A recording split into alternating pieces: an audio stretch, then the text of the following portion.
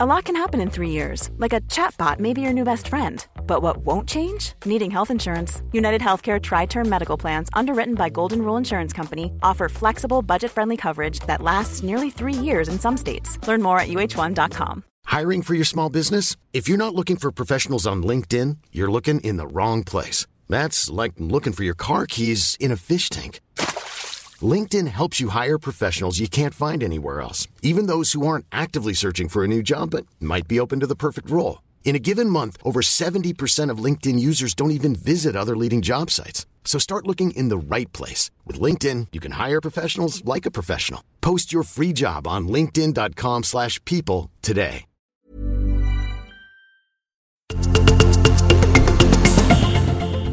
...342 kilometer löpning av 342 fackelbärare i Grekland, så startade den olympiska facklans färd 1952 innan den placerades på ett flyg mot Norden och till slut Olympiastadion i Helsingfors. Och det var ju magi där, har vi förstått, när OS-elden på arenan tändes av en av tidernas främste olympier, löparlegendaren Paavo Nurmi. Den 340 andra största staden i världen är Porto. Då pratar vi om befolkningsstorlek. Där utspelade sig svensk fotbollshistoria, EM 2004 på 2 olika arenor. Minns du arenanamnen, Lasse? Det är ju Dragao, Portos hemmaarena, Ibrahimovic klassiska klackspark som leder till svenskt 1-1 mot Italien. Sen är det ju minns alltså... jag att du var.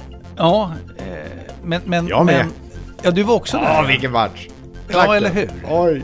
Det är ju klassiskt. Väggen. Men sen är det alltså Boavistas hemmaarena. Och jag blir namnet skyldig, men det är Boavistas hemmaarena som Sverige möter Danmark på. Och spelar det är också klassiskt. Och spelar den här Doe. Jag var på plats på Dragao, kan inte den andra arenan. Kan du den, Tommy? Vi har fått ifrån vår lyssnare Estadio do Bessa. Det här var ju ett jobbigt mästerskap för Italien, och Doe som vi har fått dokumenterat av Jennifer Wegerup i avsnitt. Tommy? Det var ju 299 som vi alla minns. Och här kommer jag med ytterligare en svensk-italiensk fotbollskoppling, för det får man kalla det här. 342 seriematcher för 3 klubblag gjorde Glenn Strömberg under sin seniorkarriär i Göteborg, portugisiska Benfica, apropå Portugal, och italienska Atalanta, Bergamo-klubben där Strömberg ju var under längst tid. Och här finns fler starka minnesbilder just för mig i varje fall, och det är 342 matcher i elitserien i ishockey spelade nämligen Peter Sundström, svensk mästare med både Malmö och framförallt, skulle jag vilja säga, för det här var stort för mig, 1987 som Umeå-kille, Björklövens enda SM-guld. Peter Sundström har för övrigt också både VM-guld på meritlistan och juniorvärldsmästare tillsammans med tvillingbrorsan, vars namn, kan ni det? Jo ja, Patrik och Peter Sundström. Vi pratar 80-tals briljans. Mer hockey, och den enda döve ishockeyspelaren som har spelat i NHL, Jim Kite, och hade specialkonstruerad hjälm då förstås för att skydda de här hörapparaterna och sin hörsel. På 600 matcher i NHL så drog han på sig 1342 utvisningsminuter. 342 km i timmen är fartrekordet för en NASCAR-bil i tävlingssammanhang. Sattes 1987 av Bill Elliott på Talladega Super Speedway i Alabama, den största och snabbaste banan i NASCAR. Postnummer 342 tar oss järnvägsknuten Alvesta, där bland annat HV-guldhjälten både som tränare och spelare Johan Lindbom och före detta tennisstjärnan och numera paddelentreprenören Jonas Björkman har vuxit upp. Gentlemannen Björkman som ju fyllde 50 år häromdagen. Och han brukade fira sina segrar med Brysselsteget, var det inte så? Jag kan tänka mig att han hade det på 50-årsfesten där, att han tog den. Och segergesten som kom från Galenskaparna. Ja, vi säger i alla fall grattis till Alvesta Jonas som ju varit gäst i Sporthuset, avsnitt 161. Ja. Här är nu i alla fall avsnitt 342. Med Jens Fjällström, Lasse Granqvist och Tommy Åström.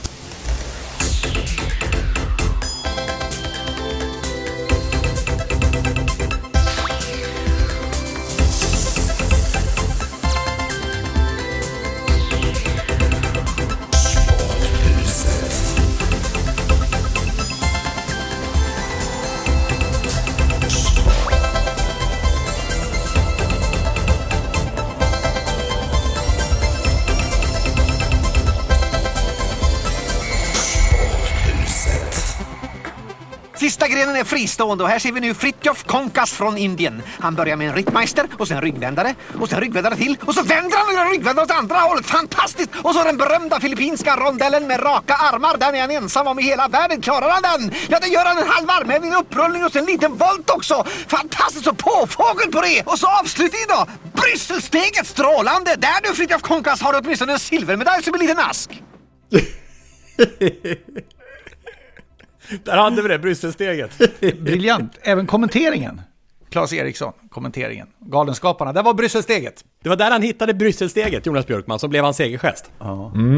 Han gillade nog Galenskaparna. Det är fler som gör det. De saknar man ju. Kan de ha varit lite inspirerade av Monty Python när de gjorde ett par sketcher om OS-grenar där, bland annat maraton för löpare med inkontinensproblem. Just det. Eller de här som skulle 100 meter frisim för icke-simkunniga. Hello and welcome to Munich for the 27th City Olympiad, an event held traditionally every 3.7 years, which this year has brought together competitors from over 4 million different countries.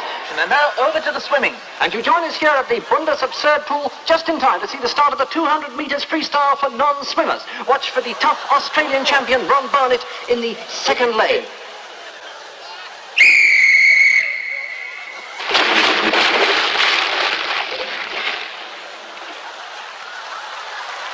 Well, we'll be bringing you back here the moment they start fishing the corpses up. And now over to Hans Clegg for the start of the marathon for incontinence.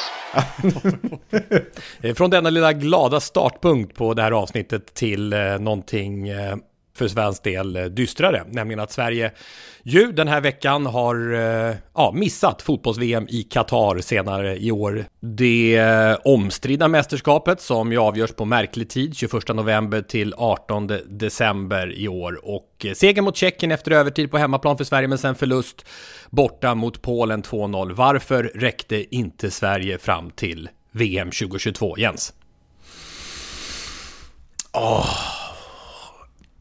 Alltså jag tyckte det var sån déjà vu på den här matchen mot Polen, och då jämför jag med Georgien som också var en väldigt betydelsefull match i slutet av kvalgruppen. Sverige spelar faktiskt väldigt bra. De skapar mer än sina motståndare, borde leda matchen en bit in i andra halvlek, och så sedan åker man på en fast situation och ett underläge. Och där vänder matchen till både Georgiens och Polens fördel. Jag tycker alltså fram till dess att Lewandowski gör mål så är Sverige det bättre laget. I analysen, inte minst från Jan Andersson, har det handlat om att det är bara målen som fattas och så vidare. Är analysen så enkel verkligen? Att Sverige missar VM för att vi får inte in bollen, men annars är allt bra? Eller finns det någon annan problematik kring hur det har sett ut i det här kvalet?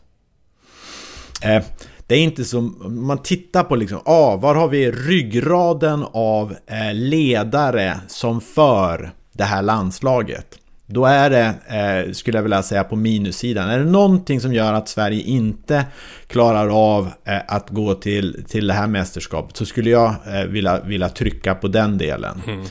Vem är det som när det börjar går emot? Vem är det som slår broms på det? Vem är det som lyfter laget i de skedena? Och där tror jag liksom att när Granqvist försvann, så tror jag man såg liksom i granen fanns en som var beredd att ta på sig det och ta sig an den rollen och verkligen driva på tillsammans med ett antal andra. Och där tror jag liksom att det finns en avsaknad av den typen av led, och det tror jag att man hoppades att Zlatan skulle kunna bidra med i sin person, i omklädningsrum, inför match och även en del ute på planen. Vilka ska leda det här svenska laget i framtiden? Det är kanske en befogad fråga då, apropå det du sa där, den problematik som finns. Ja, jag tror det är den största utmaningen, för vi har alla konstaterat att det finns en otroligt spännande offensiv. Det finns otroligt spännande individualister som kommer att kunna tillföra spetsegenskap som är jättespännande. Alexander Isak, Kulusevski, Elanga med flera. Men vem är härföraren? Det är intressant. En reflektion är ju, Jan Andersson får ju ofta diskuteras om bytena och hur han byter och inte byter. Det är ju ständigt en punkt med Jan Andersson. Däremot måste jag säga att hans laguttagning till Polen-matchen, när alltså Jesper Karlström får spela centralt på mitten, han har ett inhopp i en tävlingslandskamp, det var just den före. Som blev lite av ett succéinhopp. Det blev just det. Ja. Absolut, och det är mycket plus för det. Men att därifrån gå till startspelare, det var mycket överraskande, skulle jag påstå. När Mattias Svanberg så att säga är före i den inre hierarkin på något sätt. Och jag förstår ju att han då viktar Karlströms egenskaper som bättre att ersätta just Albin Ekdal än vad Svanberg hade gjort i det ögonblicket. Men ändå, det är något utav en Janne Andersson-skräll att ha den typen av laguttagning, tycker jag. Och jag gillar det, därför att jag gillar när det blir en liten överraskning. Ta ju det här Anton Elanga som höll på att värma upp i över en timme. Gud, han värmde upp Elanga i matchen mot Tjeckien. Han var där på sidlinjen hela tiden. Och alla ville ha in honom på något sätt. Han värmde upp och fick inte vara med.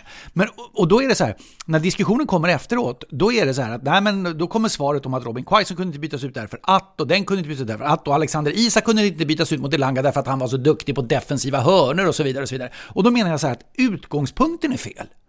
Alltså börja inte med att ge svaren på varför alla andra är så himla viktiga, utan börja med att säga Elanga ska in.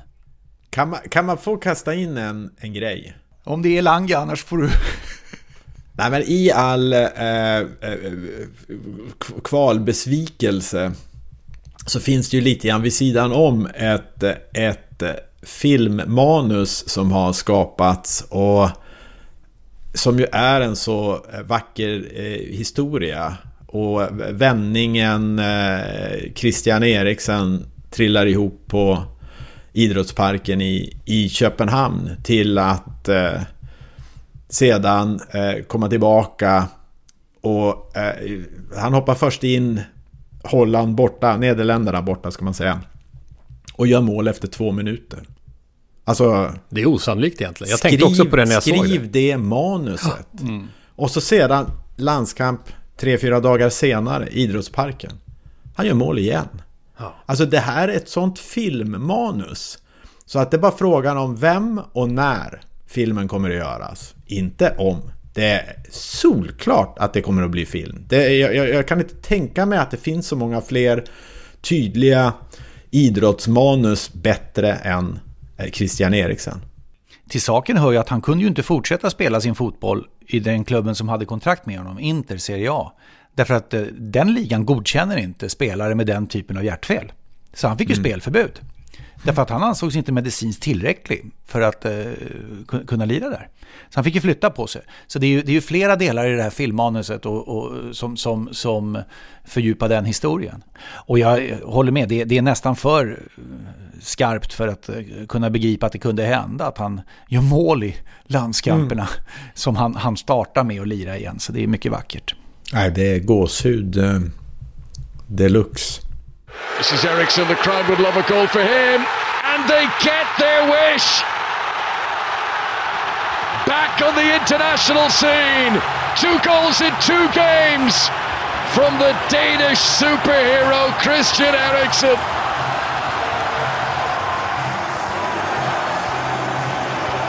That's what they came to see.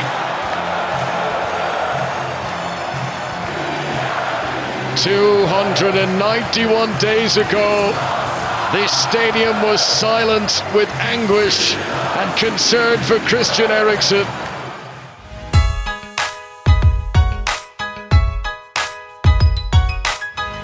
Öppet hus i Sporthuset. Välkomnar er in till våra sociala medier. @Sporthuset på Twitter och @Sporthuset podcast på Instagram. Besök oss gärna. Skicka in tankar, idéer, vad ni tycker vi borde göra mer av och vad vi borde göra mindre av. Det är så välkommet med era åsikter och era idéer.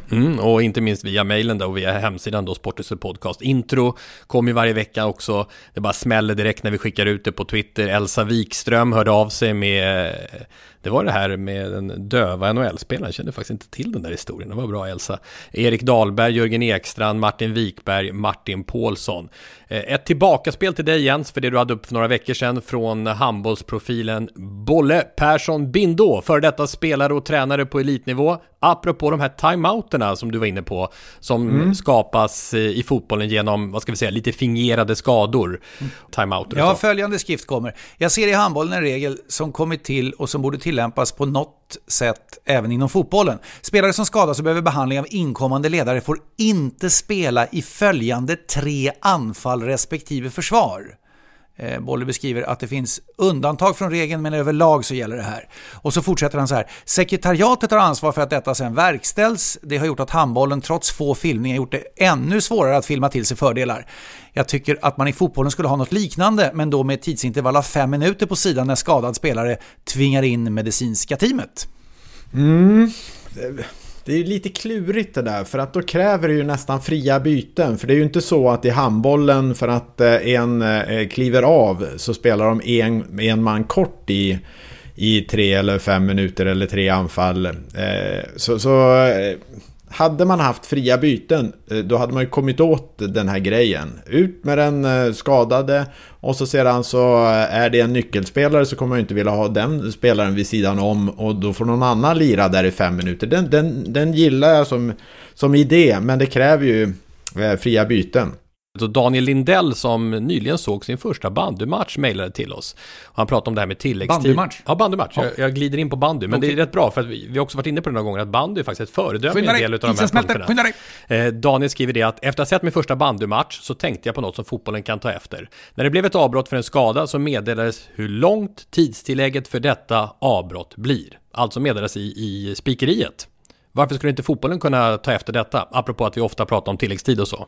Klockrent. Jag var ju besökte Hammarby bandy för 5 år sedan eller något sånt där, för att jag var ute efter sätt som man spelar i bandy. Det är 11 utespelare på samma yta som fotboll, för att se vad det fanns för likheter och olikheter. Och då slogs jag också av en hel del regeldelar som tilltalades, bland annat den här.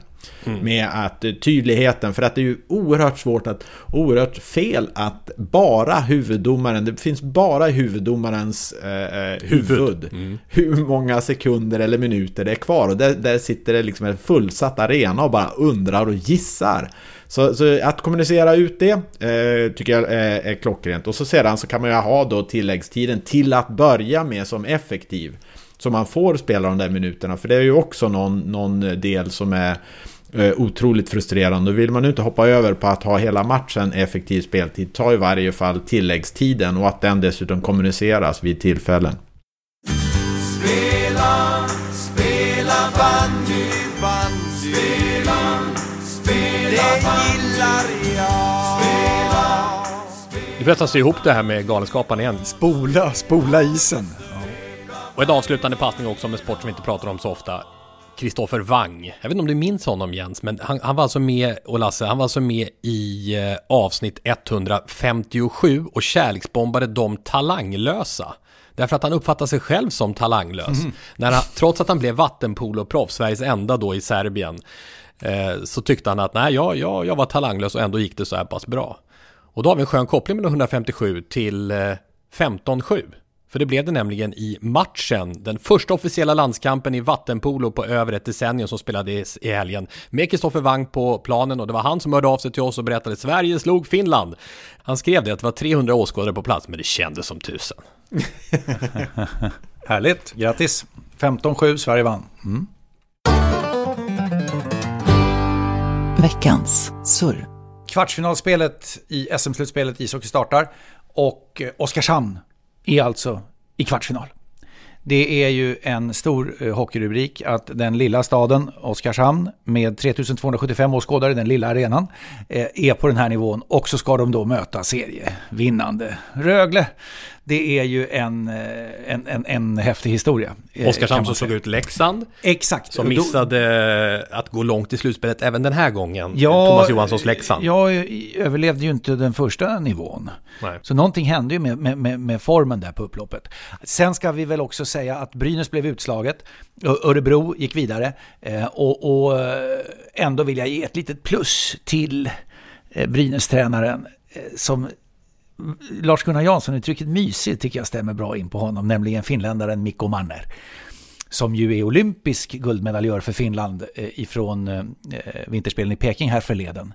Men han var så fin på presskonferensen när han efter att de åkte ut mot Örebro sa att men tack för alla supporterna. Jag vet inte varför de har stödat mig så mycket när vi har förlorat så mycket. Så.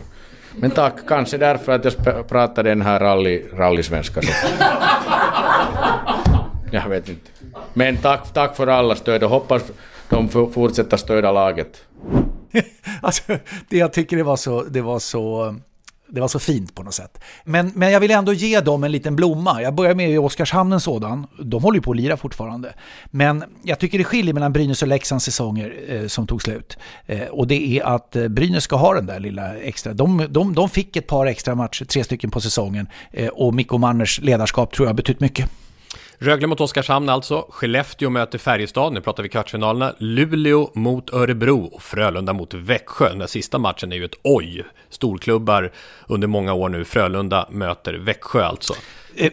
Alltså följserien Skellefteå och Färjestad. Och med ett Färjestad som kan möjligen få sina spelare i den här särskilda klubbkulturen som Färjestad, skiljer ju inte mellan Färjestad och Skellefteå där vid lag, utan de har ju lika starka vinnande kulturer båda två. Det kan bli en serie som blir lång och underhållande.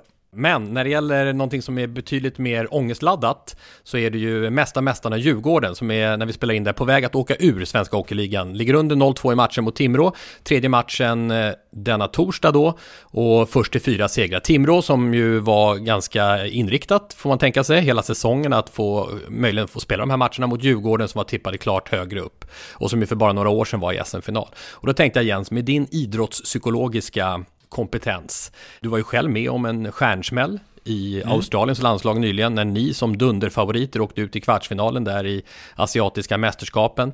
När man kommer in som Djurgården gör och har allt tryck på sina axlar och hamnar i en sån här brygga. Vad tror du är viktigast att tänka på för att ta sig ur det? Vad gör vi i de delar av matchen när det inte fungerar? Hur kan vi slå broms? Hur kan vi stoppa att vi är på väg att gå in i en dålig trend och ta oss tillbaka till det? För att det är väldigt man pratar om alla, det här ska vi göra, det här ska vi göra, det här ska vi göra. När det skiter sig, vad gör vi då?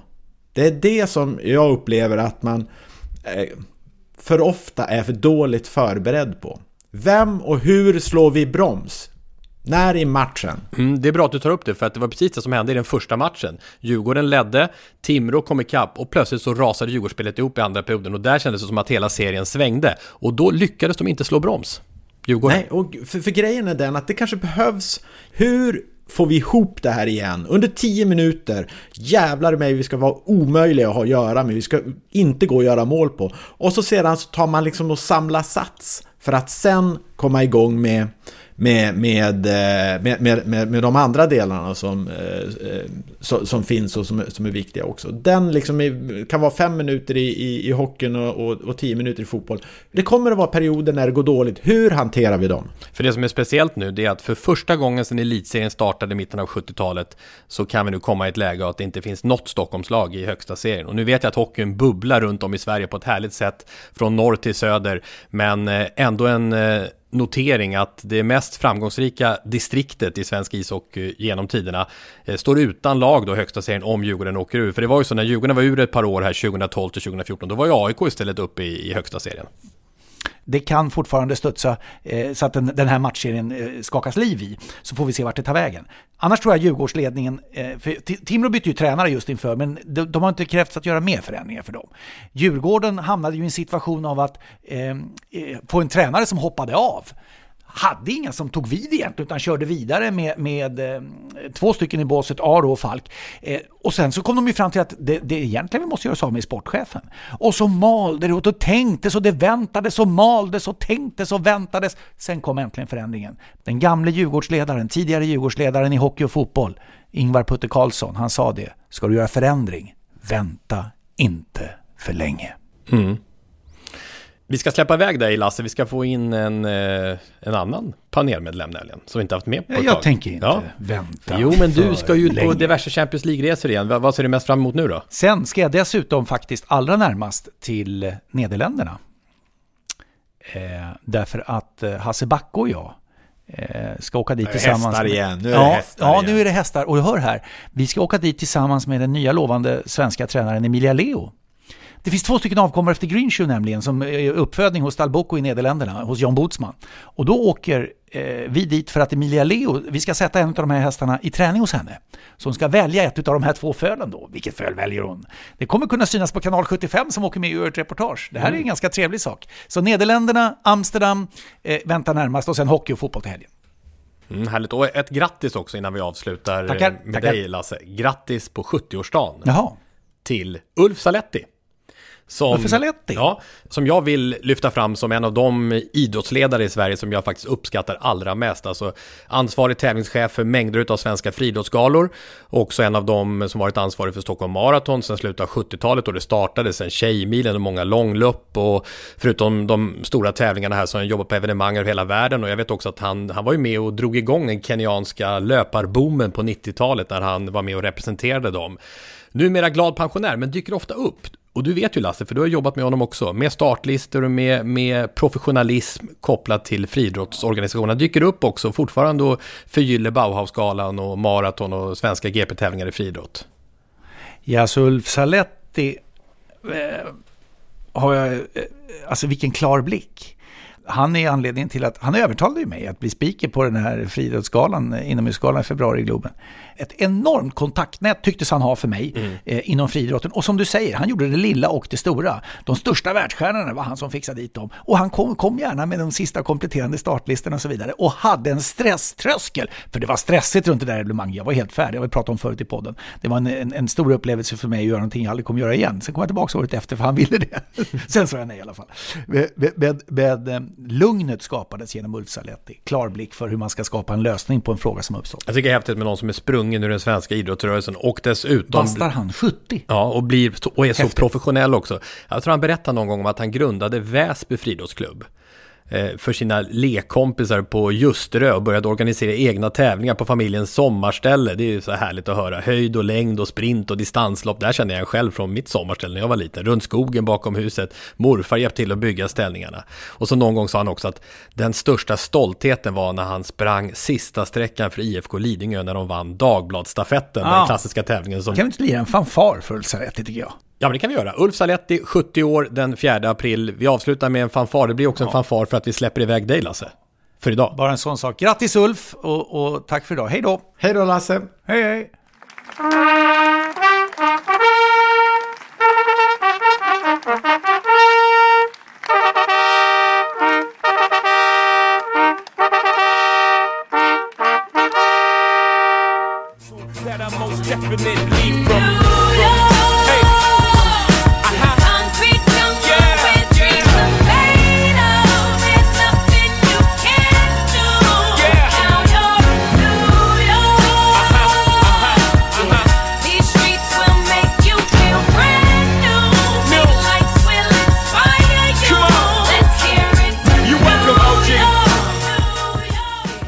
Irma, vi har längtat efter dig. Hur har du överlevt på egen hand, höll jag på att säga. Men du har ju i varje fall Mikas sällskap och lite andra av Tyretele också. Nu när jag faktiskt ser er på skärmen här, då känner jag faktiskt hur har jag överlevt så länge. det blir så påtagligt. Man kan leva i liksom en bubbla här borta och njuta av sitt liv här. Men helt ärligt nu när jag ser er, då bara ska vi skruva fram det en vecka eller några dagar och vara nära varandra igen.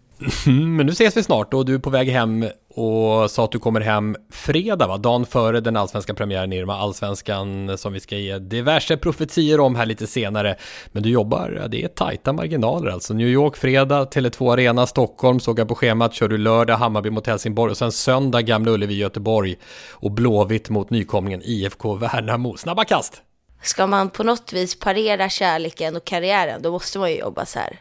Man kan inte hålla på och ta 3 dagar att återhämta sig och sådär. Nej. Det är dag innan, dag efter. Dag innan, dag efter. NHL också. Jag ser inte Mika riktigt där bakom, men han kanske ligger och sover eller? Han är något rum bort.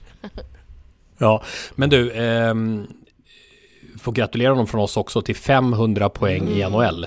Ja. Det kom ju här om kvällen och det var ju roligt också att jag såg att din pappa var där också och fick uppleva det. Hans första match då som han upplever i Madison Square Garden som åskådare, så fick han se svärsonen då fixa 500 poängen och det har ju varit succé för Rangers, eller är det för starkt ord? Vad tycker du? Det är ett lyft i alla fall jämfört med tidigare säsonger. De har missat slutspel flera år i rad och nu är de liksom topp 5, topp 6 i hela ligan. Och jag tycker absolut att det är en succé sett till vad du nämner. Tidigare, för det är som att säga att om Kalmar skulle ligga 2 i allsvenskan, det är ju en succé. Och det är lite samma med Rangers skulle jag säga. Att sett till förväntningar och tidigare resultat, då är det ju bara en succé hur bra det har gått skulle jag säga. Började prata Stanley Cup till och med, eller? Det är väl vad alla vill åt. Alltså alla vill ju åt den där jäkla bucklan. Ringen. Så, ja, exakt. Men Henrik Lundqvist gick ju aldrig någon till exempel. Jag träffade ju på honom här under OS och det är ju, han har ju haft en enorm karriär, men det svider ju såklart när man inte har fått någon ring. Jag lever ju med Mika Zibanejad, så det talas ju inte om någon Stanley Cup-guld här, utan det är bara nästa match. Och jag bara, men kom igen nu då, liksom. Tänk ändå, lägg av Irma, lägg av, nästa match. ja, okej. Så jag får inte ut något här hemma, men bland fansen, då snackas det kan jag säga. Det är sånt drag här nu, hörni. Alltså, ni vet själva när fans börjar tro på något, vilken effekt det har. Och man känner det alltså från minut 1 just nu när man går in i MSG. Och jag har ju varit här några säsonger nu och det har jag aldrig upplevt innan. Men just nu så tror man på det. Och det är sånt jädrans tryck när 18 000 inomhus tror på New York Rangers. Så det är en fest varje gång faktiskt. Under a minute to go in the power play. Zibanejad gets to it with Kreider. Zibanejad, Kreider scores!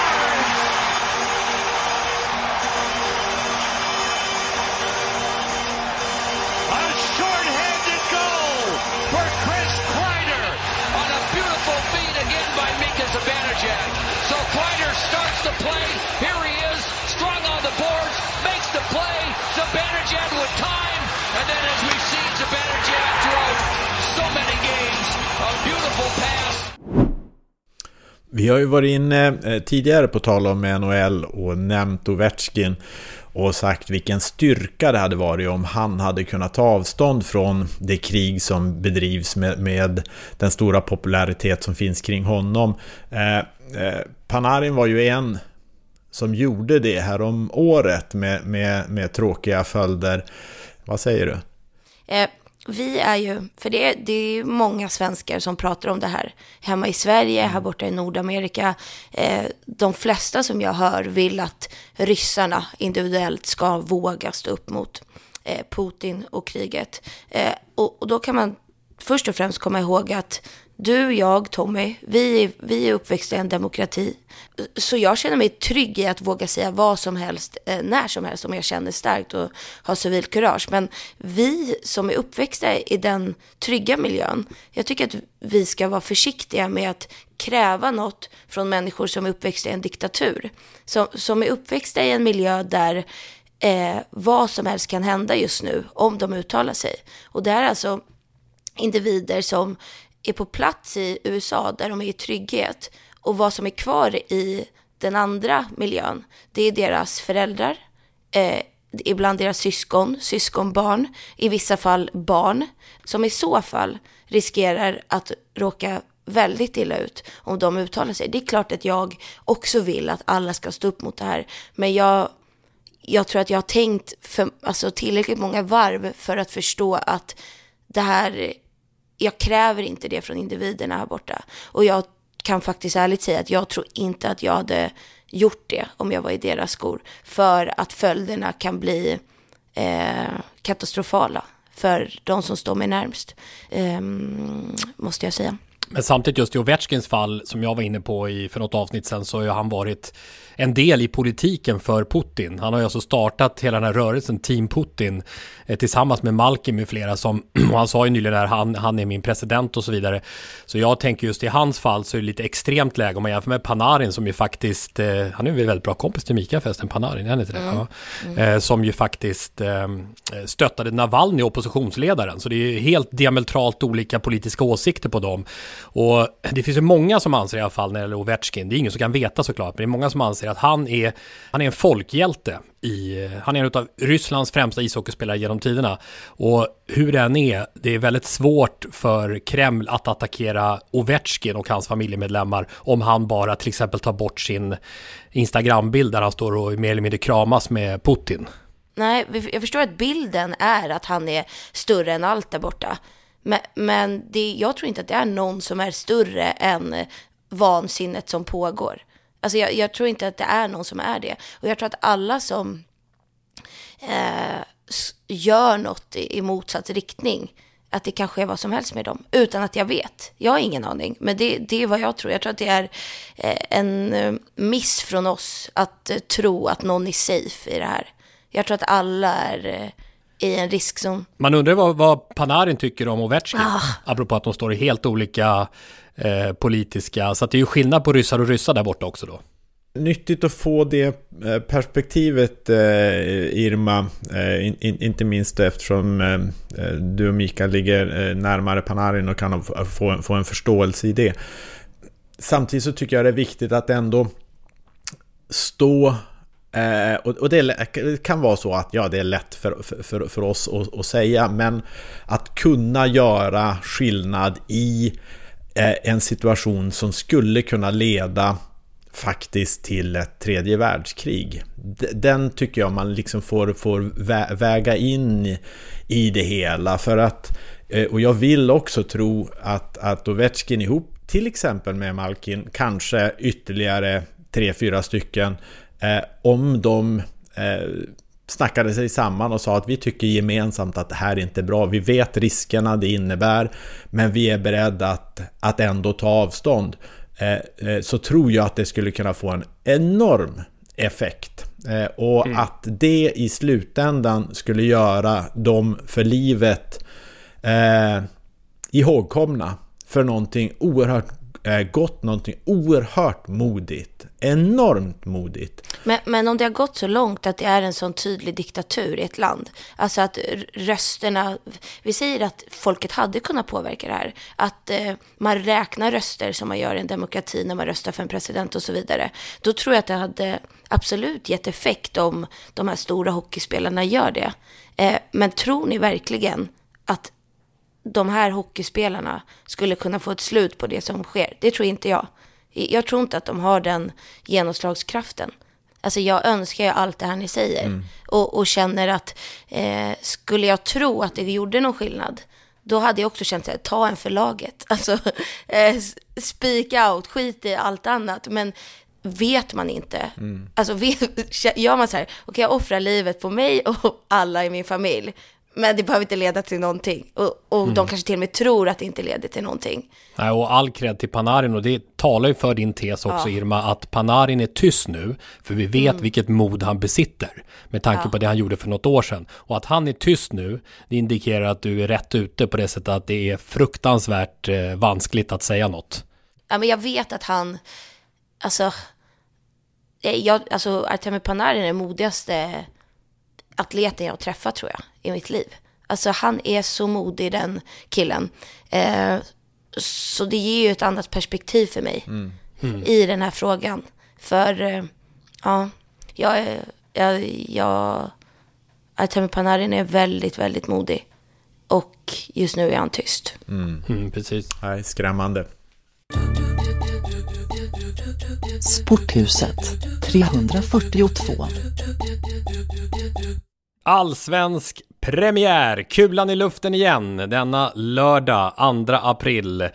Och ni som ska vara experter i tv-rutan igen, vi ska ju jobba där tillsammans igen. Jens Fjällström och Irma Helin Zibanejad, vad ser ni mest fram emot? Fullsatta läktare. Ja, från start för första gången sedan 2019. Ja, Irma.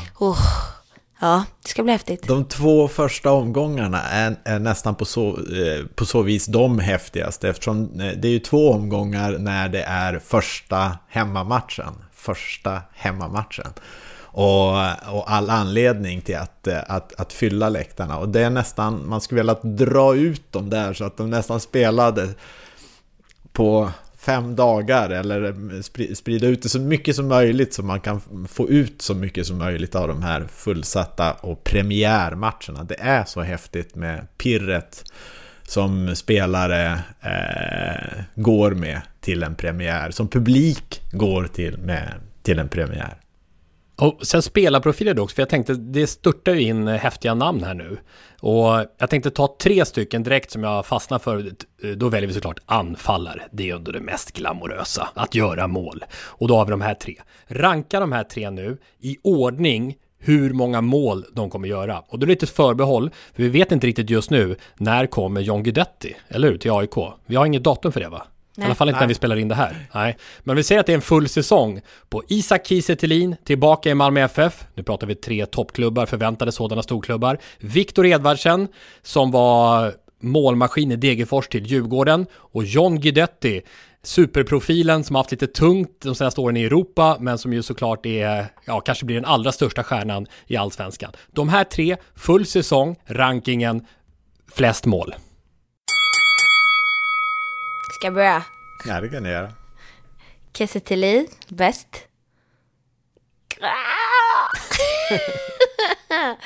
Guidetti Edvardsen, tror jag. Kör då, Jens. Guidetti är ju en målskytt, men samtidigt så tycker jag både Djurgården och MFFs anfallsspel bättre. Så därför sätter jag nog Edvardsen först och Kiese Thelin och så Guidetti 3. Nu är det över! Malmö FF är svenska mästare 2021!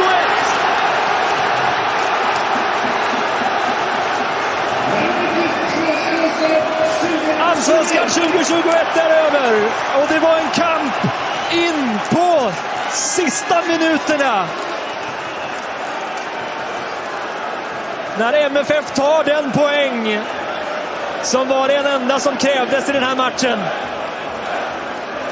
Och på den poängen håller man AIK bakom sig i tabellen och säkrar till 22:a ligaguld. Ja, men vad sägs om att plocka fram topp 4?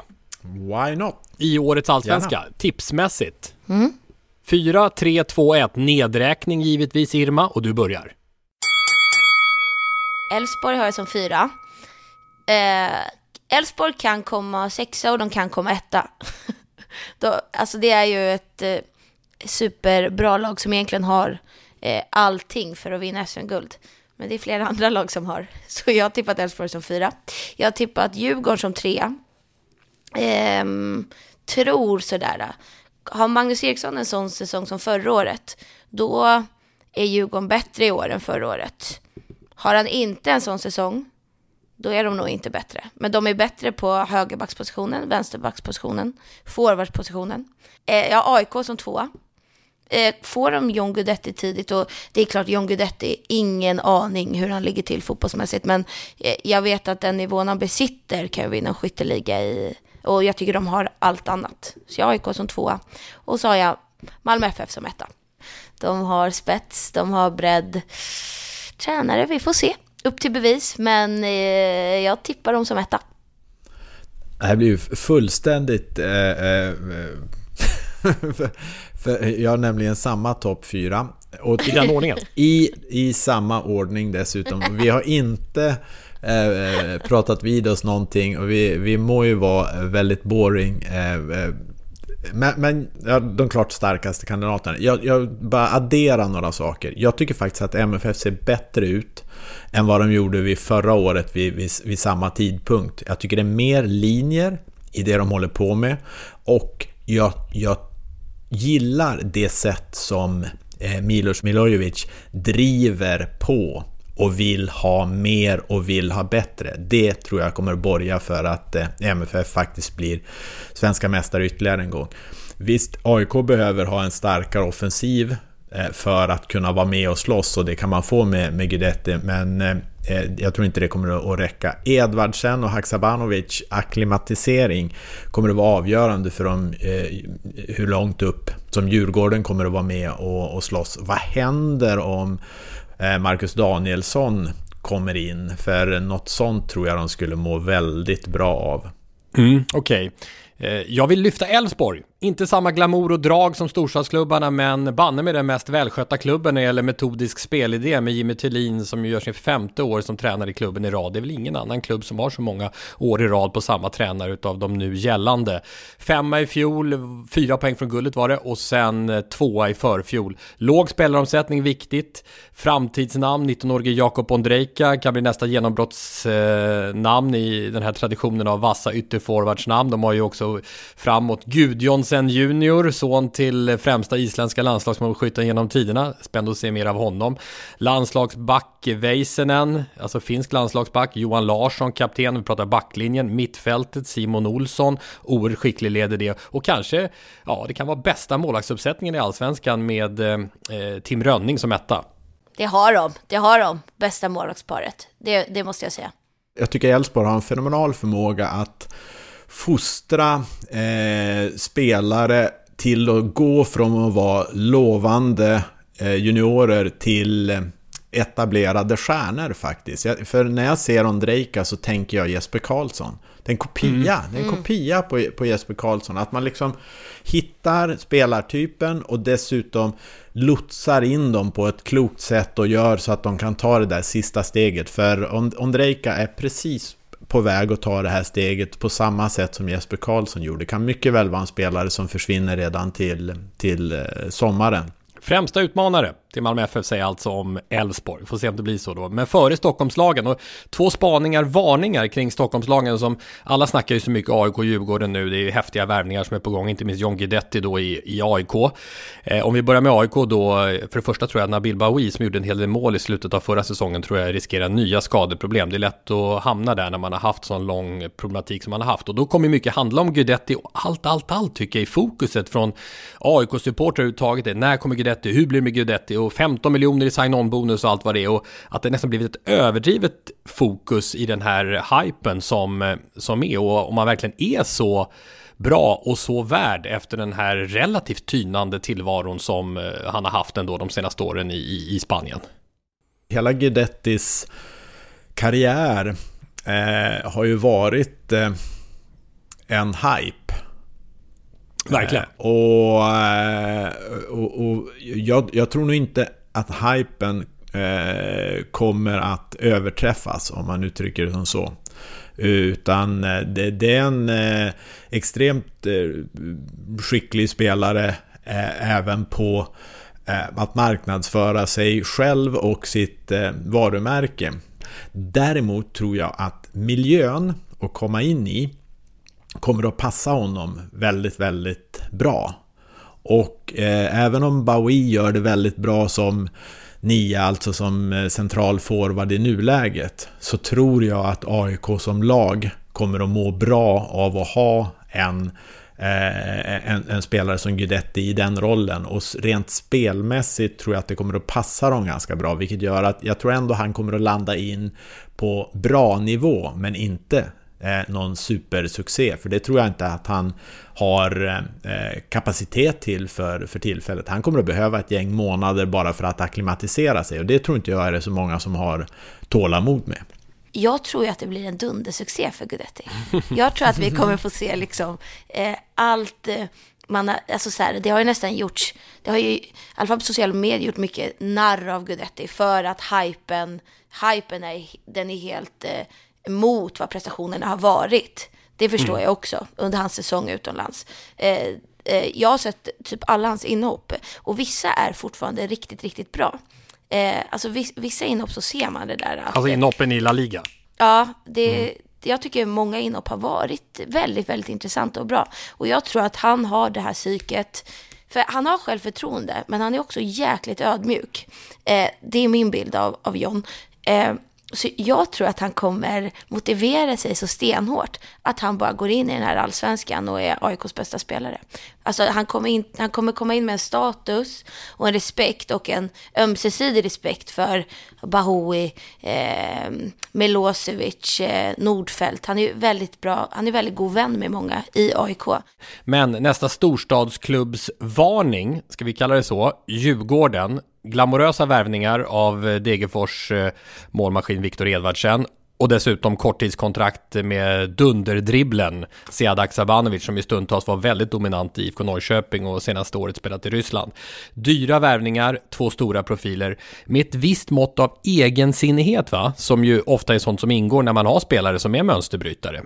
Det är ju på gott och ont. Och frågan är hur Djurgårdens tränarduo Kim Bergstrand och Thomas Lagerlöf kan hantera den här typen av spelare. Det tycker jag är intressant. Tidigare har vi sett ett antal krockar med profilstarka stjärnor som Emir Kujovic och Astrid Ajdarevic framförallt. På gott och ont så upplever jag Djurgårdens modell som att alla ska vara ett kugghjul i ett större maskineri och att tränarna är noga med att rytmen liksom inte får störas i Djurgården. Så ja, jag säger ändå varning för kulturkrock. Jag har tänkt exakt samma tankar, Tommy. Det som jag tror kommer leda till, eller det som är skillnaden mellan de spelare som har gått i clinch med Djurgårdstränare sen innan, det är att Haksabanovic och Edvardsen jobbar stenhårt.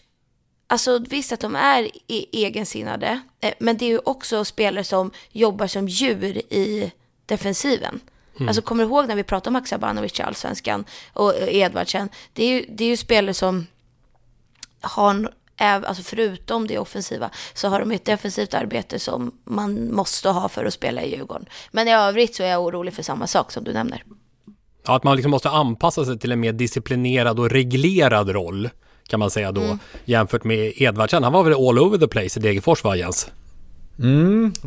Både ute till vänster och centralt och så. Nu ska du spela här, punkt slut.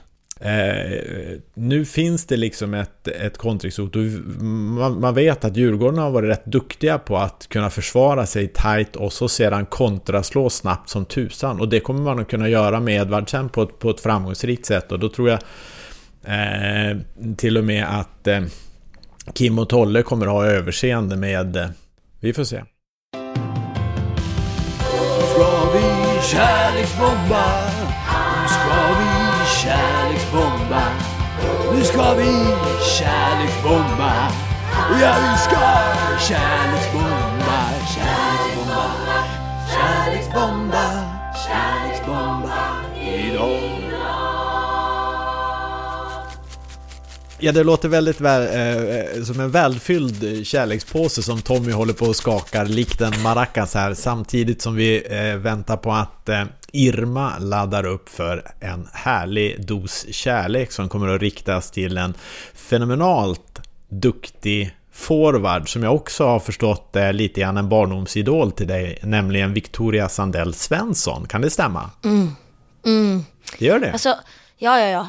När jag var liten, den här historien som jag ska berätta nu, det säger en del om hur stor hon var. När jag växte upp i varje fall. Jag spelade ju fotboll varje dag och hade en massa manliga idoler. Men det var ju också lyxigt när jag var liten att redan då fanns det flera kvinnliga profiler i Sverige. Så vi hade ju Malin Moström, vi hade Hanna Ljungberg. Men framförallt för mig så hade vi Victoria Svensson.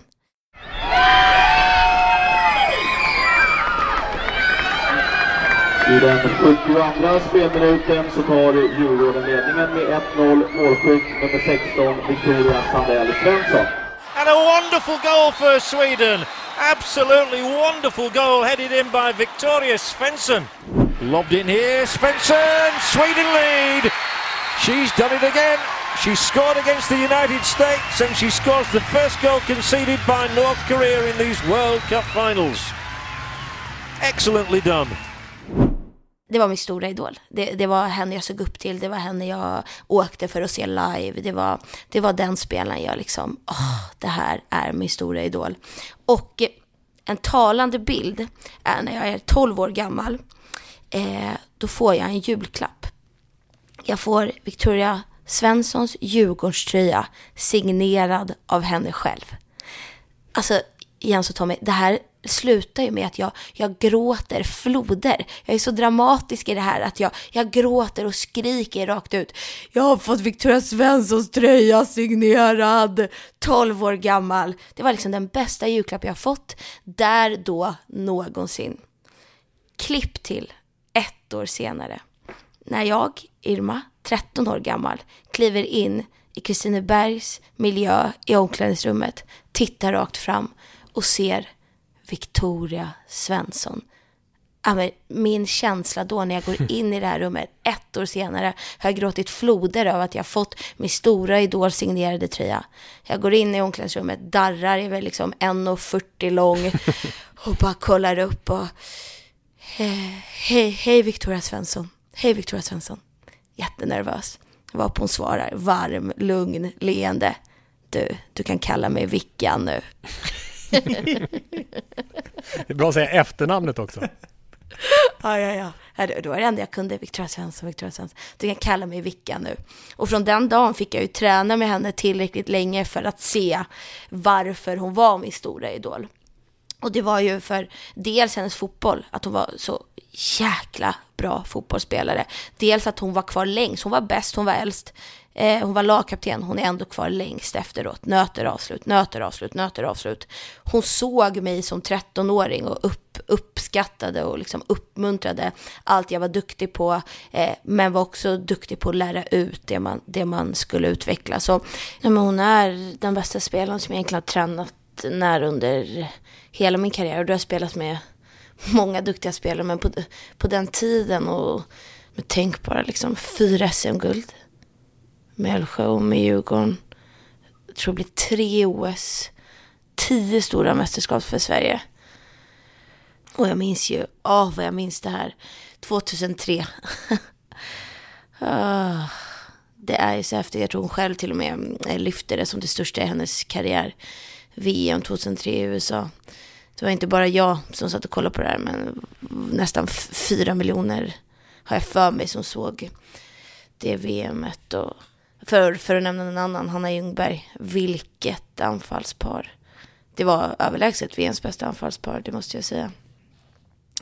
Och den VM-finalen, den glömmer jag aldrig, för det var något alldeles speciellt. Malin Moström tillbaka ut till Hanna Marklund, som hittar Malin Moström igen, som slår bollen in i straffområdet. Ja, Victoria Svensson som gör mål! Sverige tar ledningen, Victoria Svensson gör sitt 3:e mål! Sätt på tvn, höj upp volymen. Packa väskan, men glöm kostymen.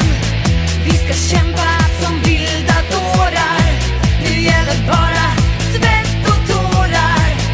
Det är nu vi ska visa vad vi kan. Vi har viljan att ta oss ända fram. Vi ska springa ända in i mål. Det är tjejernas tur i år. Om du får plocka fram ett ögonblick som du helst vill minnas, vad blir det då? VM 03, självklart. Allting med mästerskapet där borta och mottagningen när vi kom hem. Vi spelar VM-final mellan Sverige och Tyskland, och bollen Victoria Svensson jättebra fram till Hanna Ljungberg som alldeles ensam med målvakten. Hanna in mot straffområdet. Ja! Och ja, mål! Härligt! Hanna Ljungberg i Sverige ledningen med 1-0 i den 41:a minuten. Och sen så kommer vi då till Kungsan, när det står redan folk längs Sveavägen och allt det här liksom, som man aldrig trodde skulle göra, och folk hängde ut genom fönster och så här. Och nu tjejerna kommer in i gemensam tropp på scenen iklädda landslagströjor. En och annan silverhatt finns på knoppen också inför massor av folk i Kungsträdgården.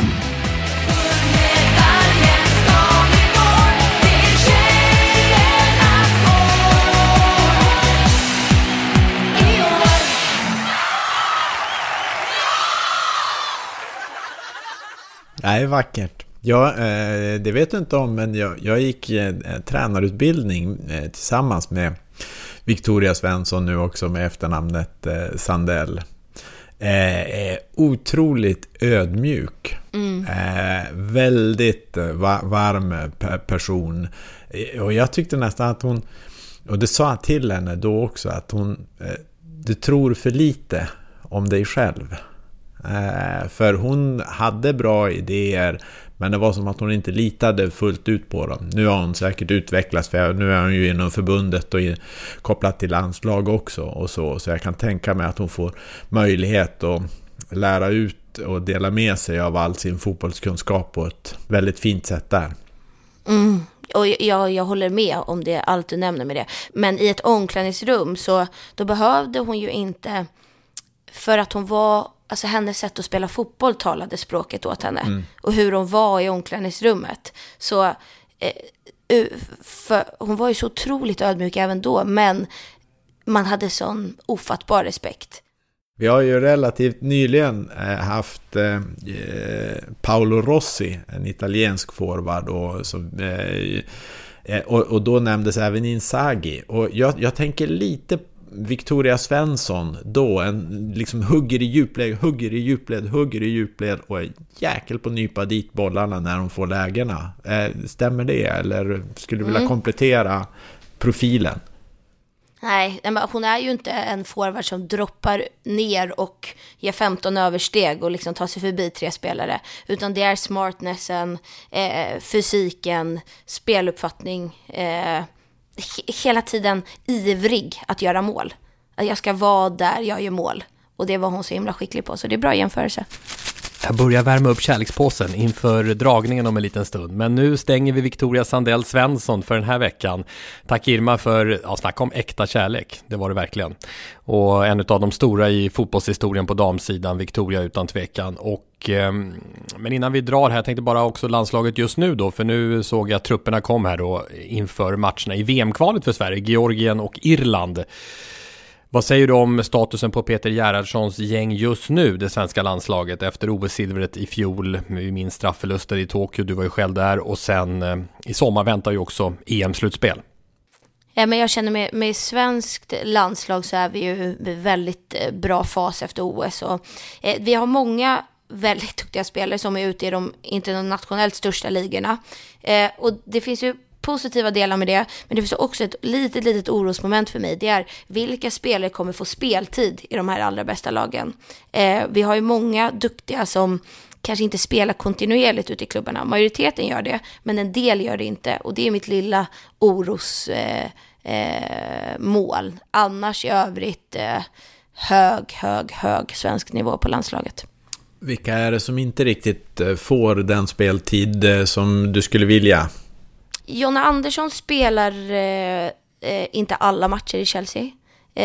Sen så den här Anna Anvegård, Nathalie Björn, Hanna Bennison, jag skulle vilja att de spelar 90 minuter kontinuerligt hela tiden. Men med den konkurrensen som är så kommer det inte vara så, tror jag.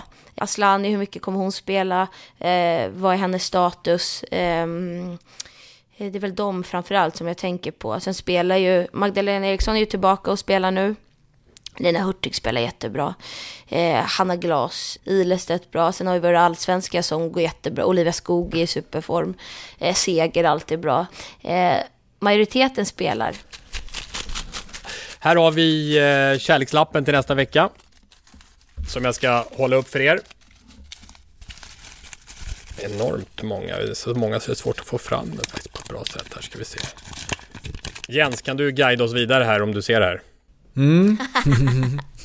Irma och skrattar. Jag är glad att jag inte fick den, för jag kan inget om det där. Nej, vi går in i den digitala världen och så tar vi sporten in i den digitala världen, och då landar vi i någonting som brukar kallas e-sport. Det är på tiden, va?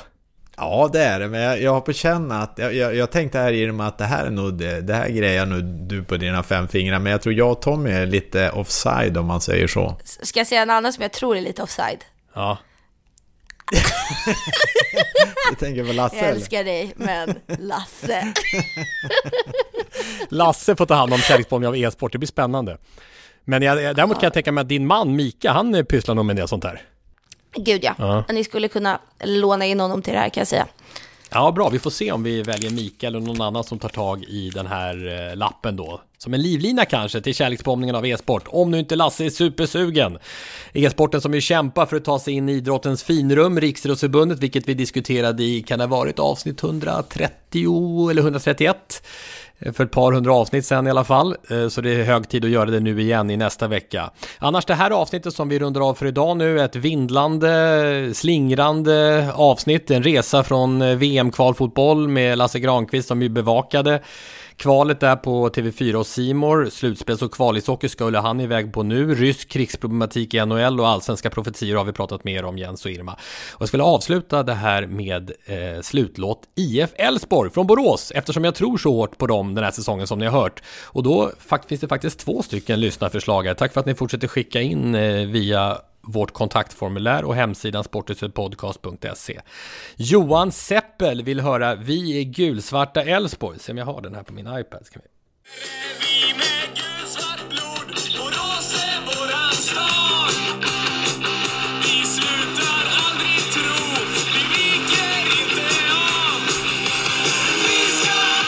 En liten smakprov i alla fall, Johan Seppel. Om vi ska välja den, Jens, eller Oskar Samuelssons tips som var ett helt annat, men med samma lag. Laget med fart, schlagersångerskan Eva Ros, som kommer från Borås förresten, som gjorde den för snart 50 år sedan. Oskar Samuelsson skriver en gammal, fin och svängig supporterlåten är så här. Nu ska vi sjunga och både gamla och unga. Alltså det var ju 2 stycken Elfsborgs dänger, men ingen var ju den som spelas på arenan nu när vi kommer dit, den här Stå upp för Elfsborg, den med panflöjten i början där. Dög inte den. Jag tycker nästan att vi kör en sån 70-talslåt för lite extra feeling. Tack Irma, och vi ses snart. Vi ses snart. Och vi hörs igen nästa vecka i Sporthuset, Jens. Det gör vi. Är det bra? Bra. Hej då. Här kommer Laget med fart. Nu ska vi sjunga och både gamla och unga om gänget som har tradition. Stolta för klubben med anor av guld är vi fyllda av passion. Elfsborg är svängen bland forstora gängen med 40 säsonger i topp. Fotbollskulturen en förkämpe fått och nu finns det inget stopp.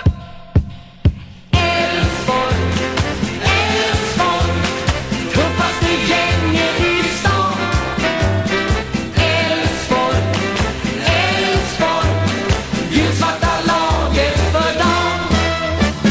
Elfsborg, Elfsborg, har ofta bollen på plan. När det blåser till start visar Guling snart att Elfsborg är laget med fart.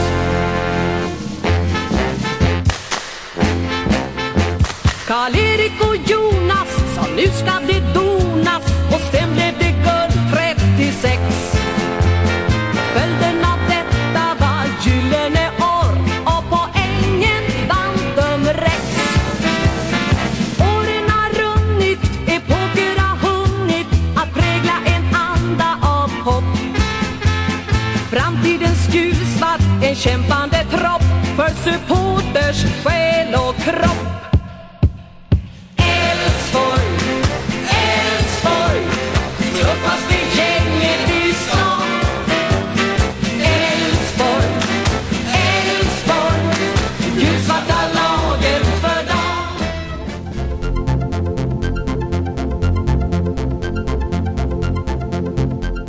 Sporthuset produceras av Tommy Åström och Martin Söderberg.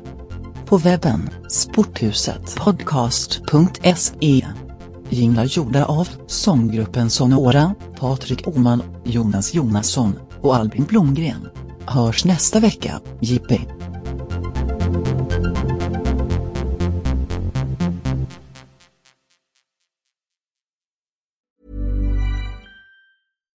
When you make decisions for your company, you look for the no-brainers. And if you have a lot of mailing to do, Stamps.com is the ultimate no-brainer. It streamlines your processes to make your business more efficient, which makes you less busy. Mail checks, invoices, legal documents, and everything you need to keep your business running with Stamps.com. Seamlessly connect with every major marketplace and shopping cart. Schedule package pickups and see your cheapest and fastest shipping options from different carriers, with rates up to 89% off USPS and UPS rates. And with the Stamps.com mobile app, you can take care of mailing and shipping wherever you are. Make the same no-brainer decision as over 1 million other businesses with Stamps.com. Sign up with code PROGRAM for a 4-week trial, plus free postage and a free digital scale. No long-term commitments or contracts. That's Stamps.com. Code PROGRAM.